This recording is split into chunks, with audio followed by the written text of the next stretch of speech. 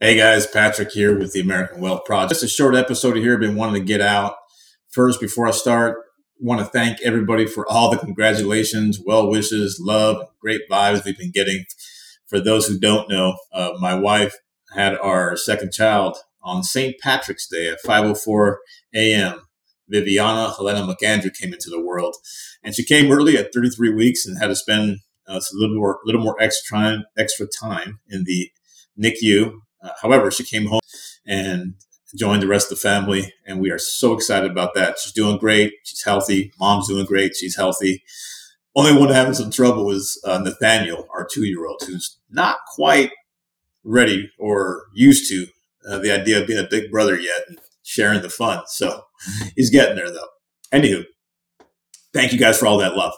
And it reminded me about an aspect about the Secure Act 2.0. This is the legislation that was passed at the end of 2022, right in December. Huge piece of legislation, a lot of stuff in it. If you're having trouble falling asleep at night, go ahead and Google it, start reading, and you'll be sure to be knocked the heck out pretty quickly. All right. Being a dad again, newly, it reminded me about certain aspect there. And I thought I'd do a short show about the 529 changes that they made. All right. So for those of you who don't know what a 529 account is, it's an investment account that you can open for a child. It doesn't have to be your child. It could be for another child. Right. So if you're a parent, grandparent, aunt, uncle, or godmother, godfather, whatever you might be, or just have a friend of yours whose kid you got a lot of love for, all those folks can contribute to this one account for this child.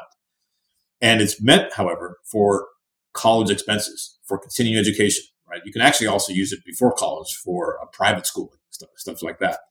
But it has to be used for education. So whatever you put in there, whatever it grows to, right, there's tax benefits there. So as long as you use it for education, tax-free. Great account for those who want to do that, right? However, there's been a drawback of it has been that if your son or daughter decides to not go to college, for whatever reason, say they want to join the military like I did, or they want to start their own business, or they want to be a rock star, whatever it might be, they won't be able to use this account. And you lose those tax benefits, right? So that's a challenge. Well, that's been a challenge. And some folks did not like that part about it. Well, with the Secure Act 2.0 will solve some of that. It makes it a little bit easier to think about this being an option if that was one of your hangups. Starting in 2024, what you can do, say your child does one of those things not being going to college. Well, what you can do is you can roll those funds over into a Roth IRA for your child. So think about it. Your child's in their mid-20s at this point. Maybe it's clear they're not going to college and you need to do something with this account. You can roll this over into a Roth IRA, right? You don't lose any of those tax benefits.